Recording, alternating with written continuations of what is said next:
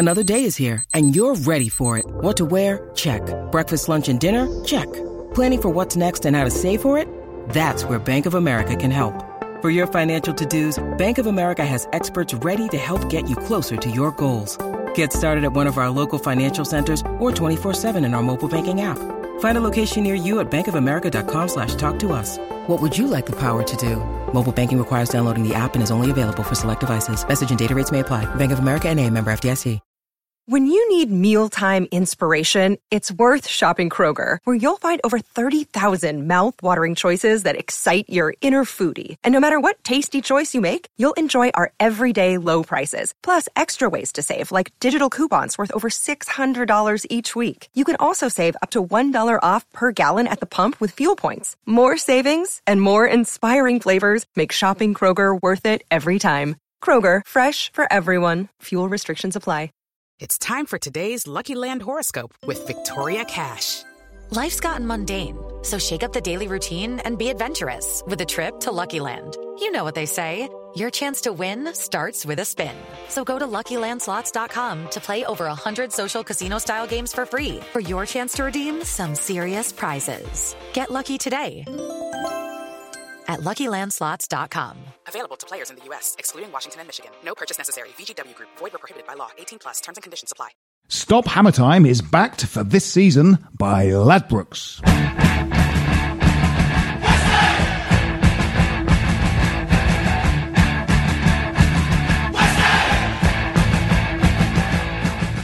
Hello and welcome to Stop Hammer Time, and it's the first Stop Hammer Time of the Moyes era. With me, Jim Grant.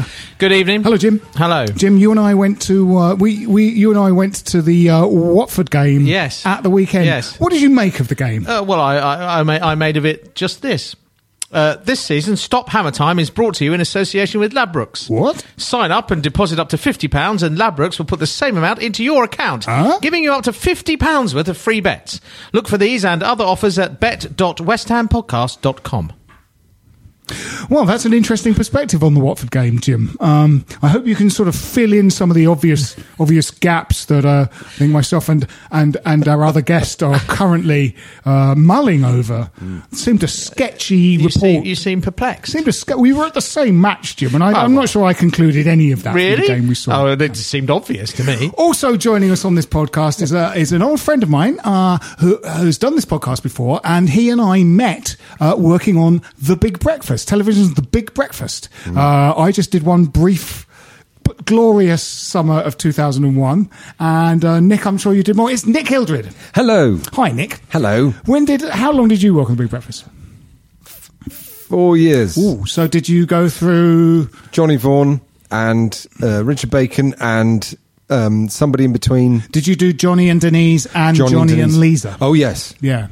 I did all of them. Yeah. One after another. Did Johnny have... It was just Johnny and Denise and Johnny and... No, Johnny and Denise, then Johnny and the underwear model, dark hair, used to be married to, what's his name, Billy Zane. Not the one... Kelly Brook. The lovely Kelly Brook.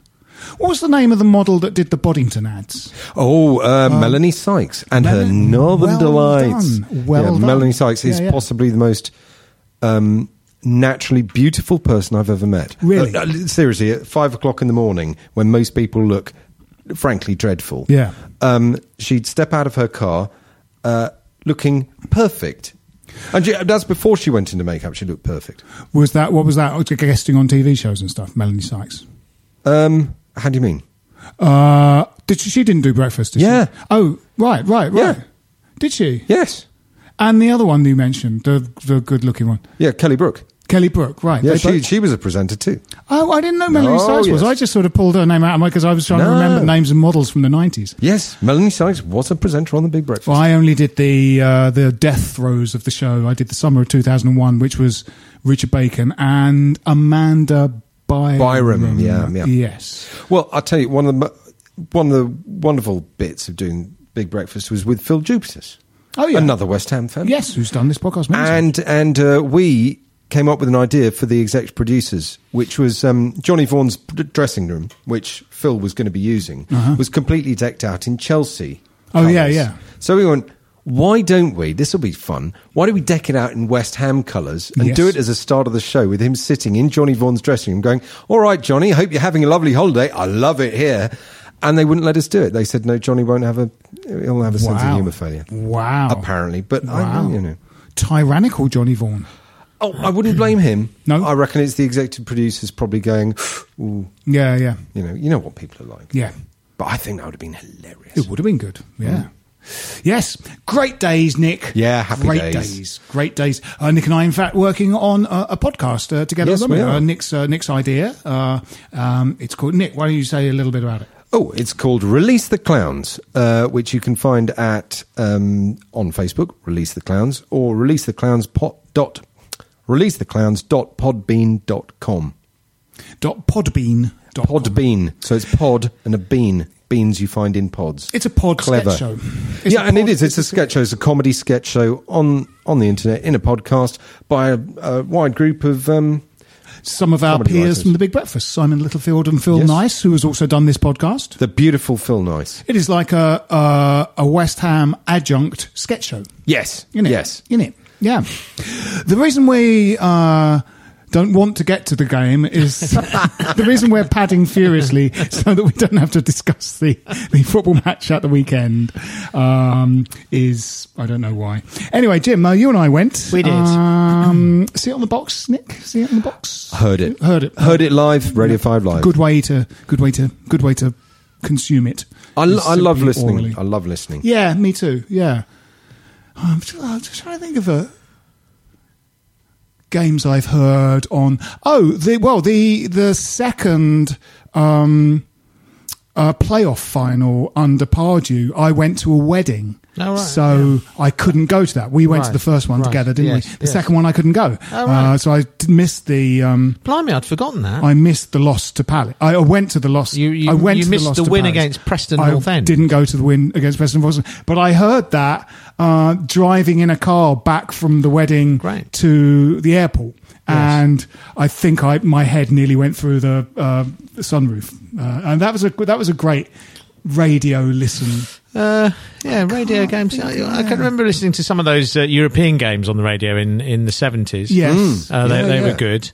The most frustrating radio listen I ever had was going to a home game against Spurs. Oh, traffic through the Blackwall Tunnel. Traffic through the Blackwall Tunnel. Yeah. There was always a queue going through the Blackwall Tunnel, but this queue just stopped going anywhere. Yes. And at the time, I had a kind of massive Vauxhall Carlton estate. It was like a really knackered old thing. I'd done about 120,000 miles. And it had a kind of faulty air conditioning heating. That's right. Yeah. It had a kind of faulty air conditioned sort of heating system. It must have been early season and was quite a warm day afternoon. And the engine would overheat. And the only way you could sort of stop the engine from overheating, and we were like inching forward, so I couldn't switch it off, was to turn the heating full on. Yes. And we went ahead. I think your own Bora might have scored a goal, and we went ahead. And we did eventually get there, and I got to see the last 5 minutes of the game, literally the last 5 minutes, during which Klinsmann scored a diving header winner for Spurs. It was possibly one of my... I've had some shit experiences following this football club, but it was up there with the shittest. No. Yes. Well, talking of shit experiences, Jim, what did you make of Sunday's game? The problem is if your kind of sort of restabilizing plan is to sort of set up 4-5-1, keep it tight at the back, lads, see how we go. And that you concede after 7 minutes or whatever it was, you have got a bit of a trouble. And if his version of kind of, get us out of this is play 4-5-1 and lump it up to the big man. Yeah. I really do fear. I mean, he's got to be a bit more flexible in his thinking. To give him the benefit of the doubt, I thought that in a way he played a sort of a fairly defensive, fairly conservative form, in a sense, to just run a rule over what he's got. Yeah, of course, you've got to give him time. Try and play conservatively. Yes. The important things to try and kind of get some sort of result out of the game. So, what do you think he's learnt though? I mean, so hopefully he's had a look at that and he's worked out right. Arnautovic is a lazy bastard and really is a bit of a waste of a shirt at the moment. Hopefully he's learnt that Lanzini's got to be more involved in the game. You can't really play him out wide left if you want him to kind of create things and be involved. Hopefully he's learnt that Noble really probably is just a squad player now. Those are a few things I hope he's learnt. I thought one thing I thought was that just whether there was some kind of vogue, the Dutch masters of the 70s, and then subsequently kind of Barcelona and Real Madrid played 4-5-1, and therefore it's a hugely favoured system. I've never seen it work in a West Ham team. Never, ever. Not with Andy Carroll, especially away from home. And I think the reason is that there's this odd, it's not really 4-5-1, it's 4-3-3. But it goes to 4-5-1 when you don't have the ball. The thing is, if you don't get on the good foot, if you don't take the initiative at any time, you are playing 4-5-1 for the whole match. Yeah. Therefore, Carroll is just isolated on his own up front. I happened to see the kind of match of the day analysis of the game, and that was the first thing they said. Jermaine Genius and somebody else kind of went, why is Carroll just running around on his own? Because no one's close to him. It was nowhere near him. That's 4-5-1 for you. That's. And he wasn't, he wasn't really winning many headers. No. He was hardly getting off the ground a lot of the time. I mean, I think maybe they were kind of leaning on him a lot, but they were timing their jumps while those central defenders, and He didn't really get much. I think his days of sort of proper bullying centre halves are sort of largely in the past. Yeah. I don't think he's quite got, since his series of injuries, the athleticism that he once had. Yeah. I think the last couple of days there's been a lot of throwing his hands in the air and moaning as well. Yeah. I'm not sure he's super interested. He's a decent footballer, and he's a lot better with the ball at his feet than people often give him credit for. But you've got to fit him into a system where he becomes a kind of sort of pivotal focal point, holds the ball up, brings people into play. It's no good just whacking it up to his head and he flicks it on to nobody. Yeah. That's the problem. You want somebody, if you've got somebody who's that good, who used to be that good in the air, to be able to knock it to someone. But in a sense, and control it and give it away. Header, a header that has been won, is basically that starts a second lottery. Exactly. Doesn't it? Because a long ball is essentially a kind of coin toss between a central defender and a striker. If the striker wins that because he's a sort of better player, what happens is just another lottery, unless it is directed at someone who is running past him, exactly. or who he's facing if he's got his back to their goal, who is going to take it and run past them. And that was another thing about the 4-5-1. If it stays kind of wide and your five are sort of essentially spread across the midfield, even if you sort of played it in, which didn't happen and should have happened a few times, play it into Lanzini with his back to goal and he will turn. If there's no one running past him, there's no point in him turning. And because they're just across the midfield. And what seemed to happen a lot on Sunday was that at the beginning of the game, Arnautovic and Lanzini did what I imagine they were told, which is sort of hug the touchline. And then, Watford scored within 7 minutes, and that plan went out the window. So then they did come inside a bit more. I thought Lanzini just went looking for the ball quite a bit in the second half. I mean, and so you tend to lose your shape a bit, of course, when that happens. Yeah. But what you had then was just a sort of weird melange of players, which I've seen before in the middle, where no one really knows their job. No. You had Kouyaté, Noble, and Obiang, who once there's just a kind of cloud of footballers in the middle, are all doing the same job. I mean, Kouyaté was getting forward a bit more than he has done possibly in recent times, and of course had 2 good chances. Yeah. I mean, we created, in spite of the fact that we were, in general play second best a lot of the time, we did create 3 or 4 really, I suppose you could say, decent chances. A couple of very, very good saves, great block on the line, although I think that involved a hand. It wasn't really a handball, I don't think. No. But it was a strange game. Replays of it, just saw it live. So the Liverpool performance, although a horrendous result, funnily enough, we went to that, and I didn't think we played that badly. We just didn't create any chances. This game, I think we played worse than the Liverpool game, but those were 3 excellent chances and 1 kind of half chance. You know, it would have been a kind of really. You're dinging. Yeah. Don't worry about it, Jim. Okay, right. Okay. I'll switch it off if it disturbs you to that extent. Jim, get a fucking life. That I'm worried. Just a I chirruped earlier. Yeah, you really? chirruped. Really? Nick's chirruped. Really? I chirruped. He bleeps. It just feels unprofessional to me. What are you, Mariah Carey? Well, things putting you off. Things slightly. Is this in the West End play? Yeah. We are allowed them on, aren't we? Yeah. It's like, that YouTube clip of Christian Bale when there's like a sort of a gaffer in his eye line in this film and he just goes completely he mad. loses You're it. like that. I'm a bit like that. Like Christian Bale going mental because something has slightly put you off. Well, I'm also disappointed there wasn't a bowl of just the orange Smarties that I asked for. That's that. What's going on? Fuck you, Jim. You've changed. I tell you. Since you did that good poem. The one good one. You did that good poem and now... Everything's gone. Yeah, it's gone. It's gone. You've gone to my head. Yeah. You came separately from the rest of us. Yeah, I did actually. Yeah. Well, I did another podcast. You got a helicopter. I did the Whistleblowers as well. What, today? I was in demand. No, not today. Last time. The last time. Yeah. Yeah. Yeah. They wanted me. Well, actually, they wanted Jim, you. we don't want your CV. We're not here to listen to your CV, Jim, of things you've done. Okay. Just will you behave yourself, Jim? Okay. Honestly. Where were we? I don't know. I don't know. Oh, reliving the fun and frolics of the Watford game. Great day. Which wonderful. Great day. Yeah. Great occasion, I thought. Yes. It was at the other end from us, and when we lose, I can't bring myself to watch Match of the Day and highlights and all that kind of bollocks. Should Hart have done better with the second? I didn't get... Possibly. I mean, I've read that. Yeah. Yes, it's been said a few times that...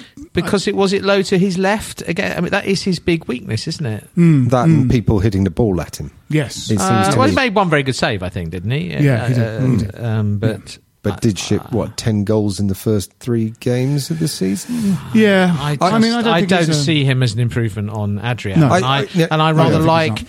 Adrian's go-getting spirit. I mean, I think the kind of sort of ballsy character. I mean, the way he was geeing everyone up in the warm-ups was typical of him. Really, I like him, and I think unique characters in the side, especially when it's sort of. He was peculiarly going tits scapegoated. up. He was peculiarly scapegoated. Yeah. I don't understand it because I really rate Adrian. I think for me, he's like almost a perfect West Ham keeper. Yeah. You need somebody just dynamic, who's a shot stopper, who knows full well he's probably got quite a porous defence in front of him and will be called on at any moment to do something spectacular. And I for me, I think, wow, that's great. Joe Hart's not like that. He's used to having a world-class defence in front of him. Well, he's very slow getting off his line. Slow, that's it. He's dreadfully slow. He's not good with the ball at his feet. I mean, that was the reason why Guardiola didn't want anything to do with him, because he is not a very good distributor of the ball. No, or he's not very good with the ball, at his feet. Anyway, he spent most of his time just banging it along to Andy Carroll, there was clearly an instruction. There wasn't a single rollout to a defender. No, that seemed to be an instruction, though. That was kind of just bang it long to Andy. There have been times when, I think when there is a sort of, a great big guy who's good in the air up front, players from just their own initiative bang it long to them because it's a kind of release when they're tired and stuff like that. But this looked like an instruction. The second Hart got the ball, everyone turned their backs on him and began running up the field, and that felt like you're not going to get a rollout. A rollout's not going to happen. We're banging it long to Andy. Having said all this about sort of tactics and setup and whatever, in the end, sport is so psychological, isn't it? And you can see, you can feel, you can touch the palpable lack of confidence in them. Their heads were down in the first half. I mean, there were times when you looked around at 1-0 down, and it's a head down everywhere. They really dragged themselves through that game, and it was like, well, we've gone 1-0 down, we can't win this. It really felt like that. So what can they do? to make that better? Is Moyes the a right bit of person luck. for that? We got something to, we need one to go in off someone's arse or something like that, or just get a lucky penalty or something like that. You need a little bit of a break, don't you? If that. Either of those chances in the first half had gone in, and we went in at the break 1-1. It might have made it might have been a different game. I think so, you could easily, we know that a lot of those players can be good. It's not as though they're fundamentally a rubbish team. It's a mishmash, and they have, it's been assembled in a way that hasn't been strategic, I think. The last couple of transfer windows have been a bit disastrous in that respect. But nevertheless, you've got some decent football. Yeah. We've said quite a few times that inside of that squad, there's 11 people that can play football, and you should be able to get a team that can go out and give another side a game. And at the moment we're not even doing that, where if the other team scores, our heads go down, and Brighton. I mean, ironically, Liverpool. I think our best chance of picking up points over the next week is against the bigger teams. Yeah. Is against your Chelseas and Arsenals, because I think they will raise their game against them. I think that you are galvanised by the nature of the opposition very often. It's when they're going into games like Watford. They'll go into this game on Friday night thinking, we have to get something out of this. There's pressure. If they concede early, or there are a few early misplaced passes, that crowd will start to, the kind of uneasiness and the jeeriness of the crowd will start to affect them. It is a vicious circle. I mean, we've seen it all, but we've seen plenty of relegation teams at West Ham over the years. So we've seen it all before, and you know how it works. And for me, they look like a relegation team. They do at the moment, yeah. Right. More on this after this message.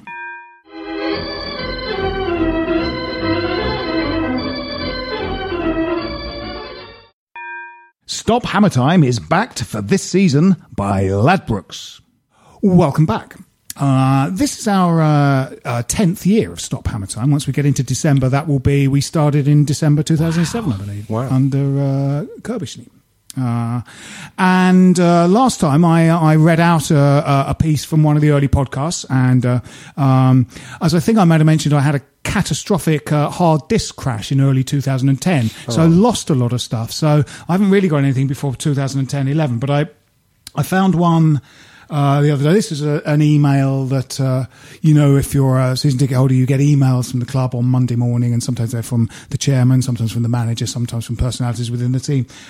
This is one, and it's quite appetite for what's happening now, because we worry about our training methods now and stuff. And this is from the training ground. It's from the training ground.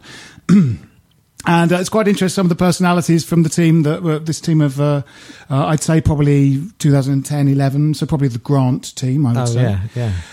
Training begins, I'll start again. Training begins every day at the stroke of just after Homes Under the Hammer. It might surprise you to learn that first in every morning is Radoslav Kovac, although he is often wearing jeans and a casual shirt and patent leather slip-ons, and his breath smells of Bacardi Breezer. And he's got a stamp on his hand from a nightclub, and there's a used Johnny stuck to the sole of his shoe. Last in every day is Mark Noble, who often gets lost driving in. We used to have this convention that Mark Noble is not very bright. Last in every day is Mark Noble, who often gets lost driving in. We bought him a sat-nav, but now he thinks there's a lady telling him what to do trapped inside the engine compartment. So he keeps stopping to try and let her out. Radoslav Kovac told us about when he had a woman trapped inside the engine compartment of his car. But that story had a sad ending. First up, we get changed. Next, we call an ambulance for Kieran Dyer, whose pelvis often shatters when he pulls his shorts up. Wally Downs arrives with a big bag of footballs, and training starts in earnest. Since Victor's arrival, Victor Abinna, this normally lasts 2 to 3 minutes before Wally has to go back to Upton Park for another big bag of footballs. We now put our address and a stamp on each ball in the hope that people will eventually send them back to us. Next, Wally Downs works with us on specific skills. He'll pass the ball to Carlton Cole, and the rest of us will go and have lunch while he tries to bring it under control. I've put on a stone in the last week. Next, our wide players work on their crossing. As Wally explains to Julien Faubert, a good cross must beat the first defender. So, in order to build Julian's confidence, Wally had him try and avoid first hitting a real defender, then a very small defender, then an actual dwarf, then a baby dressed as a defender, then a 1/8 scale model of a defender, then a Sabutio defender. Yesterday, when Julian managed to kick the ball against just the idea of a defender, Wally went very quiet and we decided to take a break and watch Colton trying to bring a ball under control for an hour or two. Julian's a really bubbly character and he's brought a lot of sophistication to our game. We now smoke Gauloir at half-time instead of Dunhill, all except Luis Boamorte. He smokes crack. Next is defending set pieces. As a defender, it's vital to make space for yourself in the penalty area, and watching Matty Upson shake off his man and ghost into acres of space is a real treat. He's no Gary Breen, but I can definitely see a massive club coming in for him in the transfer window.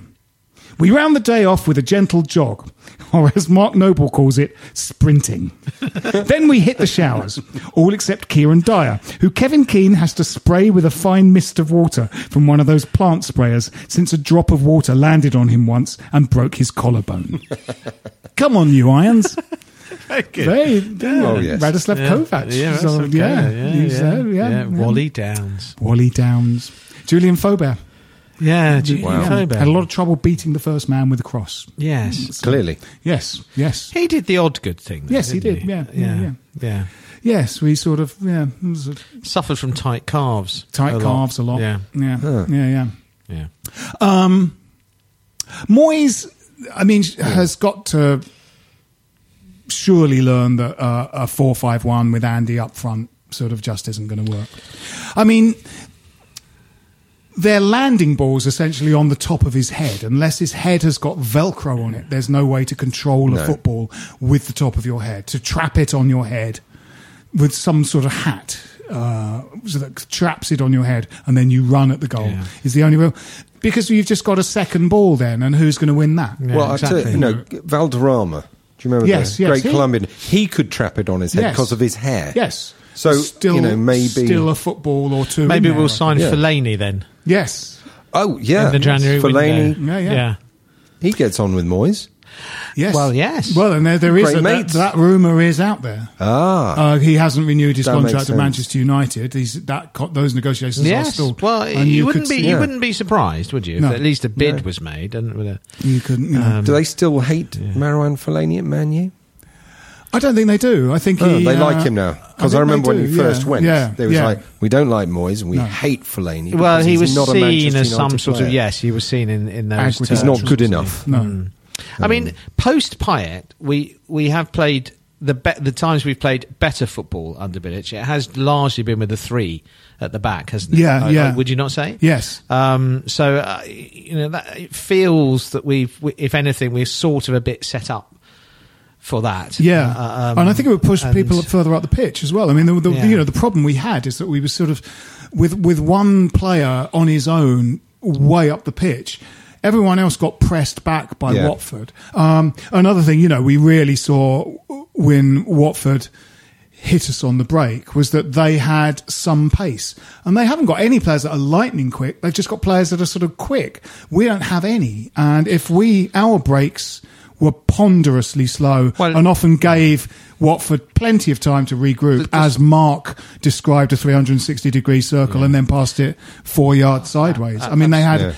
all the time in the world to regroup. Absolutely. I mean, you're talking about sort of, you're going back 10 years to Avram Grant and so on, but in a way, and we can think back to sort of Kirbishley and, times when you'd go away from home and he'd put a less than mobile, let's face it, Dean Ashton on his own up front. Same sort of thing would happen. Dean Ashton, good footballer, needed to play with people around him as a pivotal player. But Kirbishley, time and time again, just stuck him out on his own up front. Watford looked like a modern Premier League side, sharp, energetic, first to everything, uncompromising in defence, sharp and quick on the break. Everybody knew what they were doing. We looked a bit like a dinosaur team in that sense. And you fall between two stools with that kind of 4-5-1 setup, because what we didn't do was press them. We weren't far enough. Not in a sustained way. There were little sporadic moments, weren't there? We had a couple of decent spells. Yeah. Just before half time, I would say it was a decent Yeah. spell. Yeah. You know, but we didn't. You know, we didn't sit back and soak it up. We didn't press them, but we also didn't sit back and soak it up and hit them on the break because we didn't have pacey enough players to break. And we were so too deep. So it's not working on two different extremes of the same scale. Yeah. You're not. I mean, it's really interesting. It's 3 games in a row I've seen a striker trying to wave the rest of the team up to close someone down, close down a defender or goalkeeper. Well, they had a sustained before they scored the second. Ayew in a couple of games ago, I can't remember which one that was. Then Hernandez.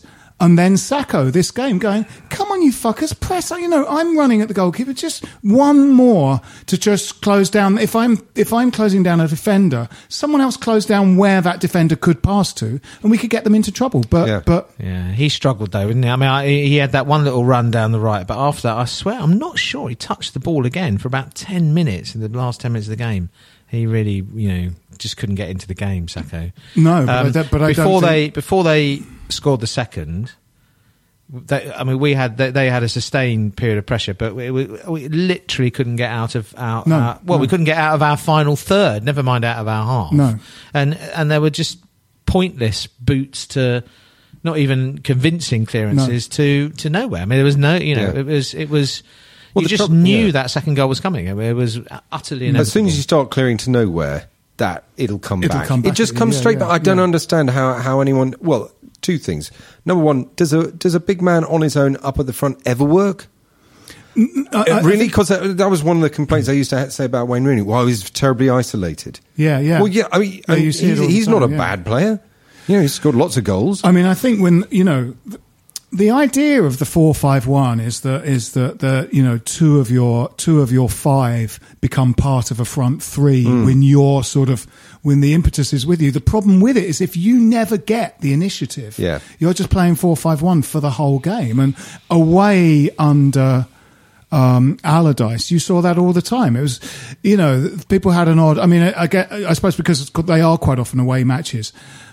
Carroll is a good player, but deployed on his own up front, we saw him have lots and lots of extremely anonymous, ineffective games away from home because he's just on his own up front, running around to keep warm. And that's part of the kind of problem with the sort of the cult of Andy is that it's always tempting to see him as, I mean, everyone says he's a one-man plan B. If you're chasing a goal, or if even if you have to kind of defend some corners at the end, he's actually very good at that, having another big man in the area. So, but the temptation to start him, that was obviously with Allardyce all the time. It became that way with Bilic. It started to be that if he was fit, he played. And quite often he would have a good game as well. Things like the Palace game, he had a very good game in that, and last season. And so, he sort of earns possibly a place in the starting lineup, but they sort of forget that he sets into motion your whole style of play because people are going to bang it long to him, even if you tell them not to. And suddenly that's how you're playing football. And if you're hoping to score goals that way, you probably won't. So I think, there's players, obviously Hernandez, you want him back again and you want him to play and you want him to be deployed in the right way. Yes, but I mean, is there any news on exactly how long he's deemed to be? It's a hamstring injury, isn't it? So presumably that's quite a long time, isn't it? Antonio is a hamstring injury. Yeah, I think it's just a strain. I think it's just on internet. No, I mean, I think they think they were fairly confident. Yeah, I think they possibly hoped he might be on the bench on for Watford. I think it's good. He was also coming back from an international break, so I think they were just sort of resting him for those reasons. I think no, I mean I don't think Antonio is the one that's kind of a serious hamstring thing, even though it's the other one from the one that was operated on, and they think he might take longer to get back. But playing 3 at the back could well push people further forward. I think that. Oddly, even though there's a defensive reason for doing it, I think people can get further up the pitch when there's 3 there. So that seems to be a possibility. I mean, Moyes has got one of the things he did have at Everton was a sort of kind of reputation for bringing young players into the team. Yeah. Yeah. We do seem to have. I mean, I think. I feel Byram's been a little bit unlucky. He's injured. I quite liked him. He's injured at the moment, but Yeah. I think he's not going to play while Zabaleta's going to be first choice anyway, isn't he? I mean, well, maybe not under Moyes. Moyes says, I'm going to come in and look at people. It might and be say, interesting in that respect, you know. But unfortunately, he's injured. You know, the crowd was sort of players who kind of sort of not playing always get better, don't they? As it were by reputation. So there's a lot of faith now being pinned on Martinez, yeah. as of course at one point there was on Freddie Sears, for example. Everyone wishfully thought that he would be our saviour, especially after scoring on his debut. But you know, you wonder that's going to be a lot of pressure on Mike as and when he gets his chance. There's going to be a hell of a lot of pressure on him, isn't there? Well, there was also a sort of rather worrying substitution from Moyes, where we were saying what needs to happen now is something that changes the way we play, and what he did was a like-for-like substitution of Carroll for Sacco. Yes. Yeah. And you know, Allardyce used to do that all the time. It's like a kind of kid playing a football manager game of just going, I'll swap out that player for that player, and that player's good, so he will score goals. You know, no, the system is the problem. Wrong. It's not the personnel. I have the feeling that's what David Moyes does. Actually, I hope not. Is it not? Isn't he? Didn't he come under a lot of flack at Man U for poor substitutions, or just not seeing where the obvious substitution was, as far as the crowd were concerned? I'm pretty sure. I think he just came under flack, full stop, didn't he? I mean, I think true. He was always onto a loser with that one. They won over half their games and they finished 7th. You know, it's sort of they're cretins. Yeah, it's sort of bloody hell. You know, they won over half their matches that season. So, but it didn't really give them a huge amount of money, did they? They haven't really spent big until Mourinho turned up. And the team was kind of run, you know, basically I think Fergie sort of left him a kind of run down team. Yes, I think it was. You know, players, Scholes and Giggs were very close to ending. I think they were still in the team, but they'd gone grey, and he just left them there and didn't buy anyone new, really. Smalling was not very good at that time and has got better. So I think he left him with quite a weak team. So he's used to it. Yeah, that's right. Coming into a weakened team. Well, you know, Everton have never had all that much money, and he's managed to kind of, you know, we always sort of spoke quite fondly about Everton in a way, and that you're kind of going, that's a team that never really has a lot of money, but there's an Arteta, you know, they've got like a skillful midfielder that are kind of a team that is setting out to just stay in the Premiership. Is possibly going to play kind of quite a dour, attritional football. But Everton have got like this really skillful Spanish midfielder in the team. Cahill was good. You know, Pienaar was good. Osman's good. Leighton Baines was a skillful left back. And has the tightest shorts in the world. Leighton Baines? Yeah. I went to see, a couple of years ago, a friend of mine, Man City fan, came down to London. We went to see Everton West Ham must have been the FA Cup. Right, yes. Was it second leg? Went to penalties. Yes. Oh, was that Adrian's gloves game? Yeah. And it was literally, how can Leighton Baines run in shorts Teeny that tight? I mean, they were so tight. Surely he must get lightheaded. I've never seen anything like it. It was quite horrible to watch. Maybe his powerful left foot is because there's more blood in that leg. It could well easily be. There's more density of blood in that leg. Yes. Taken away from other parts of his body that he doesn't need to use so much. The brain. You know. So here's a question. Do we like Moyes as a manager, but possibly? Or I was not excited by the appointment, but equally, I sort of feel I'm sort of kicking against the massive negative reaction to him. You know, I sort of felt that, like, you know, that his experiences of Man U and Sunderland were, you know, Sunderland would just, he now says he shouldn't have taken that job, and that's obviously very easy to say with hindsight, but it was a sinking ship, as evidenced by, you know, they're at the bottom of the second flight now. They might drop again. You know, I think they were basically kind of fucked when he went there. I think they spent quite a lot of money on Sam's winter transfer window. Probably didn't want to spend any more because they felt they'd got good players from that. But, you know, who knows? But you just wonder how much help a new manager gets when they come in, just to kind of speed the process up of them getting up and running with what's there, you know. Yeah. You almost want someone that goes every week who he would sort of trust to sort of say, listen, I know he's, something like, I know he's the team captain, but Noble is, Obiang's got sort of something. He's a bit patchy, but he's got something. Maybe Mark is very slow and dwells on the ball a lot. It might be his time. Rather than giving Moyes 7 or 8 games to discover that, because we don't really have 7 or 8 games. Yeah, true. Oh, gosh. There's a lot of things that I wonder whether they're kind of passed on to a new manager. Avram Grant someone should have gone up to him and said, hey, Matthew Upson is the captain of the team nominally, but really you should give the captaincy to Scott Parker. Everybody in the press thought was... But no everybody outside the club thought he was the captain. Yeah, so something, that was one thing that Grant could have changed, and he didn't. And I think somebody, there's probably this weird after you, sort of someone like, if I went to Manchester United, I would ask to meet Bobby Charlton and get him. He fucking goes every week. Yeah, Manchester United legend goes every week, has seen hundreds of Manchester United teams. What do you think about this team? What do you think I should change? He's not going to go, you get lots of money. Why didn't you tell me what needs to change? Unless... And he does talk that way too. Unless he's a sort of shithead. I get the feeling that there is a certain...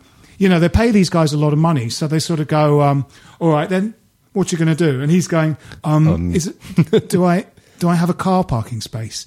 Don't know. You tell me if you've got to. Do you know what I mean? We're paying you $4 million.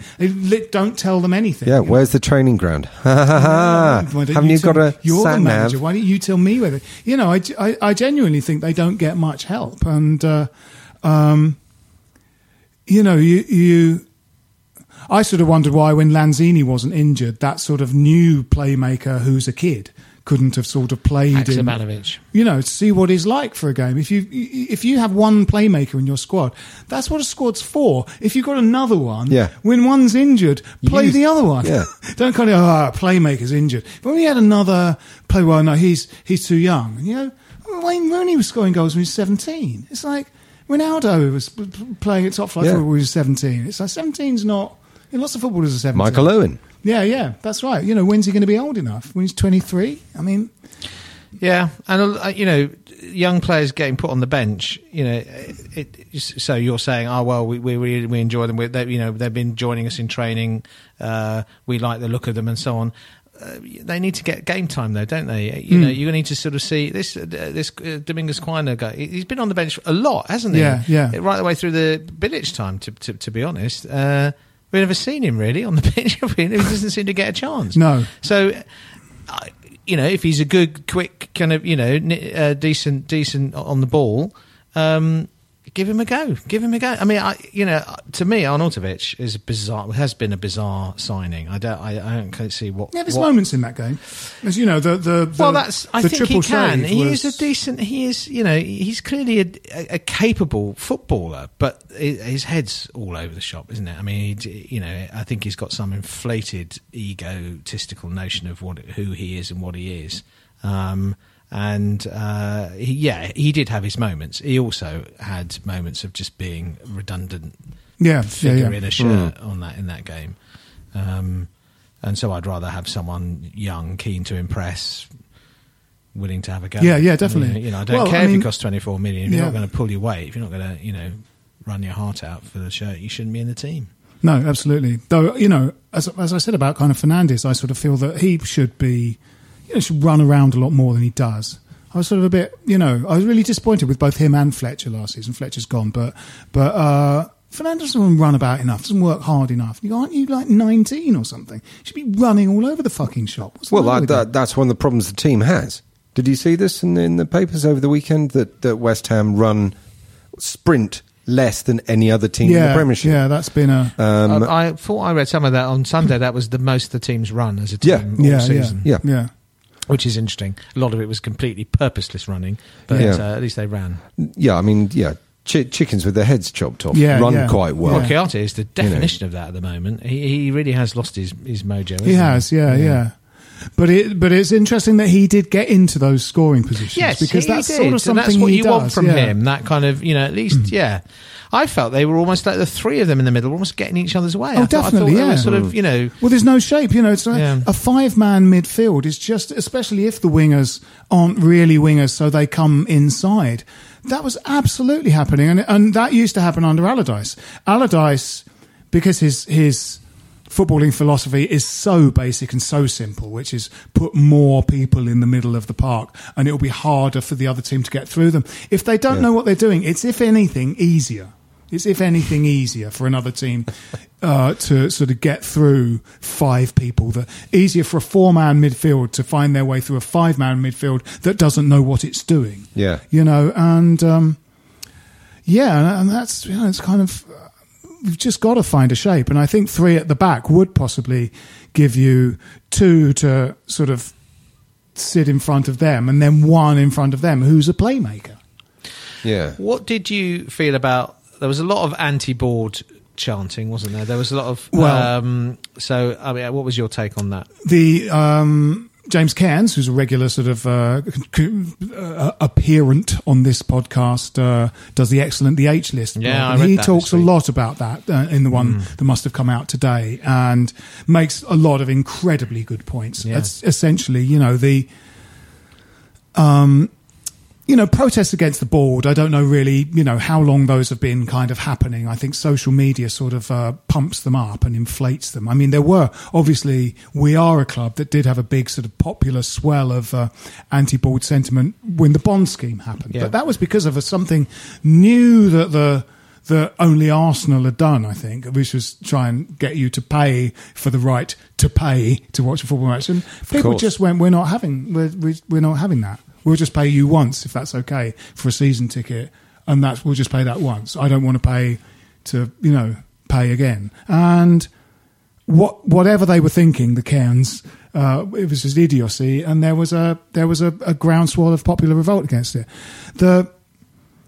What ultimately, James is saying is that whether they're directed at the board or not, you're essentially just booing the whole organisation during the game, and footballers don't respond well to booing, especially ones that are low on confidence. They'll just hide more.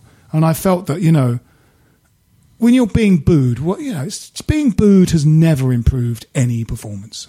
It's funny that, isn't it?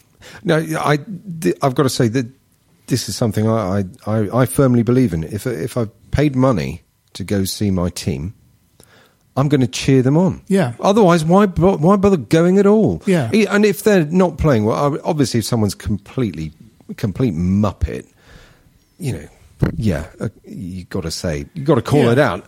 But actually encouraging people, I find, and there have been times I've been to games, and the people, I'm the only person cheering. The people around me are just sat there grumbling. Well, and as James says, I'm not having a go, but on the other hand, maybe. I don't know. You instill confidence by trying to G them up. Yeah, I mean, it's also misdirected. I think it's there are lots of different kind of schools of thought that some are that the board has not backed the manager sufficiently. Sam Delaney was on this when that's like £20 million footballers. We've spent money on players. Bilic targeted players. They went out and bought them. There are a couple that they did fail to buy, and but not Lacazette and Bacca a couple of seasons ago. Not by not offering enough money, which seems to be the sort of weird popular notion is that they're tightwads that don't want to spend money. Both of those players, they offered more money than anyone else did. Normally, on eBay, that gets you the thing you want to buy. That's true. There were sort of personal reasons why I guess Lacazette and Bacca didn't come. But if you offer more money than anyone else for a footballer, there's not much else you can do. If there is something inherently untrustworthy and unlikable about Golden Sullivan that makes players not want to come to West Ham United, then there is a problem. But they are sort of doing their best. In the case of those 2 purchases or failed purchases, So, as James Cairns says, he's not unremittingly, unapologetically defending the board entirely and saying that everything they do is brilliant. But certain kind of attacks on them, I'm not sure are entirely accurate. I mean, they're spending money. They don't have the money of a Chelsea or a Man City. They simply don't have it. A lot of people are just going, why don't they just go out and buy it, and then naming an incredibly expensive footballer, for many reasons. No, I mean, to play devil's advocate a little, I think the issue is the way they have raised expectations and the rhetoric around the whole move and so on led people to believe that they were going to be ambitious and so on. The argument that we didn't make that move to that stadium and sacrifice all that was sacrificed for that in order to put a relegation team on the pitch. And the game changed. The game changed in the time that, between the the negotiations go back sort of 5 or more years, don't they, presumably? Yeah. So in the time that those negotiations were going and the whole deal was cut to go and all the legal battles and whatnot were fought, the television money, went up exponentially. Yeah. So everybody buys £20 million players. Buying £20 million players now is not next level. I mean, that's what Stoke buy, presumably £20 million players. Everybody does. So, they really did need to be getting a Lacazette or a Bacca or whatever. And of course, you've got to be able to offer serious possibilities of trophies and success and something a little bit more than we're going to come and play for this mid-table club. No, that is I'm not. So in a way, I think to a certain extent they've got themselves into a bind, and I think and people who bought into the whole move to the next stadium next. We did the thing, right early on, didn't we? Last season about raised expectations. The whole kind of, and I think it's a toxic combination of those things, really. People feeling very, very disappointed. A board really stuck in a position where there's not a lot they can necessarily do about what's happened. I would say Sullivan seems to interfere too much and seems to come out too much in public and seems to do things that kind of do undermine the manager. But I think he's a bit of an ego, and he likes to be in, to be the and ever present in the media, and I do wish they would just sit back and now we've got what seems to be a reasonably competent professional group of people running a team. They might not be exciting and they might not be particularly tactically innovative, but they do, between them they've got a lot of experience, that coaching team. They just let them get on with it now. If they identify players that they need in the January window, go balls out to buy them for them. Don't say, I've found this interesting player in the Colombian league, which is what does seem to happen from time to time. Well, I mean, but it's hard, isn't it? Because in a way, you're sort of legislating for people's stupidity. Because anyone that thought that the second we kicked off in the first game of the new season at the Millennium Stadium, at the Olympic Stadium, we would be a Champions League team is insane. But that is what people thought. Halfway through the first season, by Christmas, people were going, well, they said we'd be at the next level, when they're not. They're liars. But liars. All your lies. We'd be at the next level. And shit, we're like 10 games into a new season, and you think that we'll somehow have bypassed qualification for the Champions League and be in the Champions League, that we'd have sort of, Ronaldo and Messi and Suarez. Well, there were a few people, but there were a lot of people like that, including people we had on this podcast. So-called next level. You go, we're 10 games in the fucking season. But a large-scale sort of gathering of process, even from the away fans, is now we're now 12 games into the second season. And we look like we're going to go down. No, that's right. And that's different. That's different. What's happened is 2 disastrous transfer windows that didn't strengthen the team. Yeah, and there are a lot of reasons for that, and it's inexcusable that the second summer transfer window didn't strengthen the team. And as we said, we said a couple of times, those 4 purchases were decent purchases, but they're aging. In the case of a couple of them, there's no pace there. And if you're a manager, the first season success was predicated on pacey breaks. Well, these guys aren't going to do that. If you then buy, we said earlier in the pub, if 2 of your targets are Giroud and Javier Hernandez, you haven't got any tactical clue what you're going to do, because those are 2 completely different types of footballer. Yeah. So you're, so I don't feel that after the first keeping it tight defensively and hitting them on the break sort of tactic of the first half of the last season at Upton Park, that slowly eroded and disappeared and had gone by the second season at the Olympic Stadium. Yeah. And now gone. And there were players that made that happen. One of them was, regardless of, how good he is or isn't, Carl Jenkinson was very quick at right back. Nice. Cresswell was very quick at left back. Yeah. Then you had fast interplay between Payet and Lanzini. Bingo, you were off. You also had Moses. Yes, was very direct, was very direct and very quick. Yeah. And then Antonio coming through in the second half of the season. And to slowly dismantle that. Yes. Bilic didn't really seem to have a tactical plan or buy players to support that tactical plan. In fact, we could do with Feghouli now, who, after the clear out of everyone we bought last summer, which people went, that's great, and it's an indictment for how bad those footballers were, that we've literally got rid of every single one of them now. Every single one of them, except Ayew, who came in the winter, in fact, didn't he? Well, to finish my point, we could actually do with Feghouli, because no totally one's quick. We haven't got any quick footballers anymore. Well, Enner Valencia was a much, much, much decried player by a large body of the fan base. And people were excited when Hernandez came in. You could see why they went for Hernandez. He had a buyout clause that was affordable, seemed to want to come to the club. It was a big name, and everyone was very, very excited. I don't think many people were saying, oh, God, that's a disastrous signing. No. But actually, when you think about it, he was bought without any sense of how he was going to fit into our pattern of play. Played on his own up front. Because his whole career has been in successful teams who have a lot of the ball, have the opposition under pressure, and he feeds off scraps in the box. He is a great finisher. We see that. The finish with the outside of his foot at Palace, fantastic. He is a superb finisher. But we're not going to dominate games, and he can't.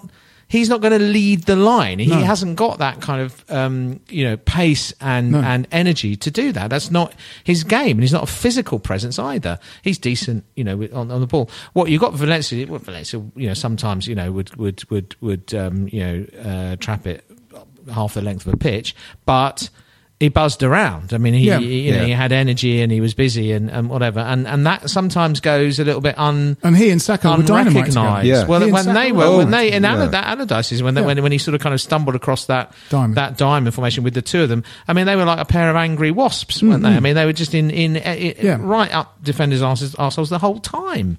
Yeah, we haven't got any of that. I thought Saka, he wasn't particularly effective, but I mean, by the time he came on, the team was completely lacking any confidence. Well, he'd been asked to kind of come in and be Andy Carroll. If Moyes can repair the rift with Saka, I mean, clearly it all went terribly wrong with Saka in terms of his relationship with the club and so on.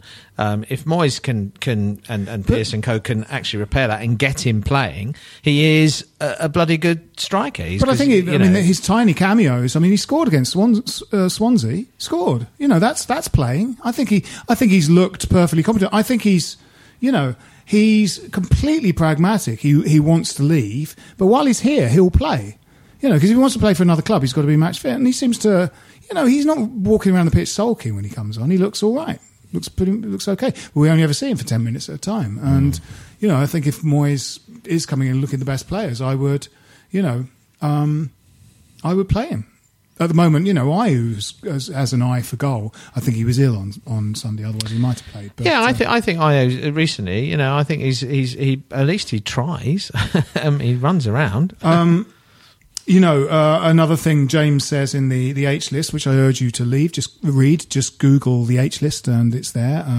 Lots of the back editions are very good. There's normally one after every game. James talks a lot about the crowd and the booing on Sunday, and was saying that there's a slippery slope when that starts. And, the Spurs game was quite an indicator of what the opposite is that when we got a sniff that we might get back into the game with that kind of chatty goal from Ayew from a corner, the fans got right behind the team. Yeah. When it went to 2-1, we've only got to haul back another goal. The crowd were going, something's going to happen here. And the crowd willed the team to make it happen, and when we got 2 back, we thought we could win this. Which is another reason why I think we might do better against some of the bigger clubs, like those 2 home London derbies coming against Chelsea and Arsenal. We might. Oh God, they could easily end up as horror shows, I know, but we might do better in those because I do think that when it's backs to the wall, I think the crowd will be up for. I think the atmosphere will be better for those. It's when there's a bit of you should beat this lot. That problem comes. I think it's remarkable. I always worry when the pundits are saying, "Well, here's a match coming up at the weekend. It's West Ham against." Team that hasn't won in 7. And I just think, well, they're going to win then, aren't they? They come to West Ham and win every time. I don't know what or the team has player who hasn't scored for 25 consecutive games. They're going to suddenly put 7. Yes, it's a question of you know what they need, don't you? They need their tonic will be a game against West Ham. That's in our DNA, isn't it? That it's remarkable. That's not new. I mean, it was like that under Lyle, for God's sake. But the sort of the negativity, it feels like a kind of that some of the fans are in a kind of tantrum sort of state of mind, like when a toddler sort of starts to quite enjoy the tantrum they're having, and it's difficult to stop them having that tantrum because they're sort of enjoying it. They've got into some endorphins have gone off in their brain, and they are having a meltdown in the middle of a supermarket. And this poor mum's going. It feels like our fans are kind of like sort of want to invite disaster so that they can say this is a disaster. James also made a really good point. I still urge you to read it. I'm now telling you nearly everything in James's blog, but sort of about Brady in it. That they reserve a lot of their hatred for her, and James makes the point that she doesn't manage anything to do with what happens on the football pitch. She's not involved in transfers. She's not involved in that sort of stuff. And at the same time, she also moving to the Olympic Stadium wasn't her idea. It was Golden Sullivan's idea. And they seem to reserve most of their hatred for her. There was and it's really offensive as well. It's kind of the fact that she's female seems to bring out the worst in fat blokes from Essex. There was a post. I sort of wish I had just taken the guy off the Facebook group. It was after the Liverpool game. It was clearly written in a state of fury. Gold, Sullivan, and that whore Brady. And, nice. Classy. When you're sort of assessing a woman who basically the reason you don't like her must surely be to do with her business acumen. Yeah. And the only epithet you can find to describe her is one to describe her sexual proclivities. It's disgusting, and it's a tiny-brained man who is frightened, confused, and slightly aroused by women that can only find a way to insult them that has to do with their sexuality. There was a lot of kind of tranny stuff. What's happening in your mind that is only making you able to criticise this woman based on something to do with her gender, sexuality, and what she's got between her legs? It's sort of disgusting, and it's tiny-minded idiots. And, in the climate of Gropegate and Harvey Weinstein, it really underlies something that's happening sort of and has been happening, since the dawn of time with stupid men. And, really kind of appalling, really appalling. And I sort of really hated hearing a lot of that stuff on. She's a Tory peer. She and I really don't have anything in common. But I don't have any opinions on her sexuality and what she does in bed or what she the fact that I'm even kind of defending her and going, she's not a whore. She's not a whore. She's a woman. She's married. It's just insane, really horrible. Still, cheer up, eh? Good. Yeah. Are you sure she doesn't isn't a whore? No, teach them how to kick the football. Because sometimes you do well. I mean, I saw a game a couple of years ago, and it wasn't so much that the players, had forgotten, how to play with each other. It's the ball would arrive at their feet, and there'd be this moment where they look down at it and go, "What the fuck is that? Yeah. Oh shit! Kick it." Manu away, first game of the season. And you've got to say sometimes, sometimes you watch them, and it's like, what? Surely you must remember from last week that the ball gets kicked around and you do stuff. Well, that's what's happening, isn't it? There are too many players not playing as well as they can play. Yeah. And that becomes a sort of vicious circle, doesn't it? I mean, I think that Noble is attracting sort of criticism at the moment, and I think it's just criticism, but he is also playing with two other guys all getting in each other's way, and they aren't playing very well either. Yeah. Kouyate's a shadow of the player he was 2 or 3 years ago. Obiang is kind of okay, but, he's young, and I think he'll sort of get better. But Bilic was starting to kind of drop him, and you go, no, keep him playing. That way he will get better. And he is good. He's a Spanish under-21, He's a good player. I mean, the question I always think is what can we all do? Because we're all in this boat, this horrible, sinky boat, is what can we do to help change that? I'm going back to the crowd, building confidence. How do you build confidence in a team? Is part of the ire of the fans at this new arrival? Yeah. Is it kind of they're thinking we're going to get the same with Moyes as we had with Allardyce? Is that part of it, or am I wide of the mark? No. I think on Friday what they've got to do, and if I were Moyes and Pearce, I'm going to say, whatever happens in terms of the result, whatever, I think they have got to try and press, and I think they've just got to very obviously run themselves into the floor. Yeah. And I think if the crowd see them doing that, if they see people chasing lost causes, really, really just battling for everything, they'll get behind them. No, see, I think and that's a confidence issue. I don't think it is necessarily that they don't want to do well, or they're not trying, or they're lazy, or they're looking for their next club. I just feel when a team's got into the kind of rut that they're in, nobody wants the ball. Nobody's going to try and. When's the last time we saw Cresswell try and take a man on? Yeah, I mean, he used to do that on quite a regular basis. I mean, Arthur came on, Masuaku came on, played left wing, and actually, got past the fullback a couple of times, picked up the ball and run at people. We've got the players who can do that. It's just. They're frightened to take the responsibility, and I would say, if I were the coach, I'd say, look, don't worry, if it goes tits up, doesn't matter, as long as the crowd sense that you are absolutely going to not leave us, you're not going to leave anything out there, absolutely run yourselves into the ground. I agree. And the fans should not boo them. James does have pragmatic advice in his blog, but I don't want to essentially just give every single thing of his blog away. Not booing them. Is he paying you or something? What's going on? I mean, is he? Well, I wouldn't pay me to give away everything it says in his blog to the point where people don't read it. So in a way, I'm doing him a little bit of a disservice by people not. It is a good blog. No, it is. Other good blogs exist. Donna the Hammer. Since Jim, you want me now to advertise every blog that's going on. I don't necessarily want that. Is that what you want, Jim? No, not necessarily. No. We've already got you the Uber to take you home. £9,000 because you live in near the coast somewhere. Your demands are really starting to. Yeah. Well, there you go. Now, is my bicycle going to be here? Yeah. Oh, good. Right. Yeah. You did look it up. Oh, I thought you lot did that for No, it won't be here. So, predictions for the Leicester game? I can't. I just, at the moment, I don't see where the next win is coming from. So. I'll go first. West Ham United 1, Leicester 11. That's my prediction. Nick? Okay.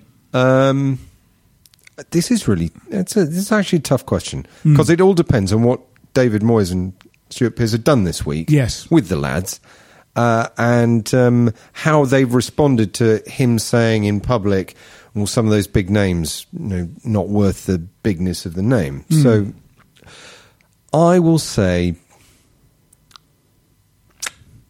2-1 Leicester. Oh dear. Jim? I think it's going to be a very tough battling 2-2 draw. 2-2 draw. 2-2 draw. Well, excellent. We will see you next week. This has been Stop Hammer Time. My name's Phil Whelans. With me being Jim Grant. Cheerio. And Nick Hildred. Thank you. Come on, you Irons. This is a Playback Media production. Get all the associated links for this podcast at westhampodcast.com. StopHammerTime.com. Stop Hammer Time is backed for this season by Ladbrokes. If you're a large organisation involved in managing, purchasing or making decisions on software licenses, you need Livingston. Livingston provides the technology and a large team of experts to help you understand what software is installed on your network, who is using it, and whether you purchase the right number of software licenses to legally use it. This information can help you make smart business decisions when it comes to renegotiating software licensing agreements with large software publishers like Microsoft, Oracle, IBM and others, and when budgeting for software spend. To reduce the cost and risk of managing your software licenses, speak to Livingston today about our managed services. Over 50 multinationals across the world trust Livingston to manage their software licenses. Visit livingston-tech.com for more information. What's your thoughts on Fulham? Chances are you don't think about them too much, but nice away day by the river, used to have a Michael Jackson statue, and once did quite well under Roy Hodgson. But that's probably about it, because chances are you're not a Fulham fan. However, if you do know someone that supports Fulham, maybe a mate or a colleague at work, please tell them about the Fulhamish podcast that I host every week, looking at each Fulham game as it comes and goes, with a nice bit of quirkiness and humour along the way too. You can find Fulhamish at fulhamish.co.uk, and we're also available on all podcast platforms, including iTunes, Acast and playbackmedia.co.uk. That's Fulhamish, your weekly independent Fulham FC podcast. Sports Social Podcast Network. Hello, it is Ryan, and we could all use an extra bright spot in our day, couldn't we? Just to make up for things like sitting in traffic, doing the dishes, counting your steps, you know, all the mundane stuff. That is why I'm such a big fan of Chumba Casino. Chumba Casino has all your favorite social casino-style games that you can play for free anytime, anywhere with daily bonuses. That should brighten your day a little. Actually, a lot. So sign up now at ChumbaCasino.com. That's ChumbaCasino.com. No purchase necessary. VGW Group. Void where prohibited by law. See terms and conditions. 18+.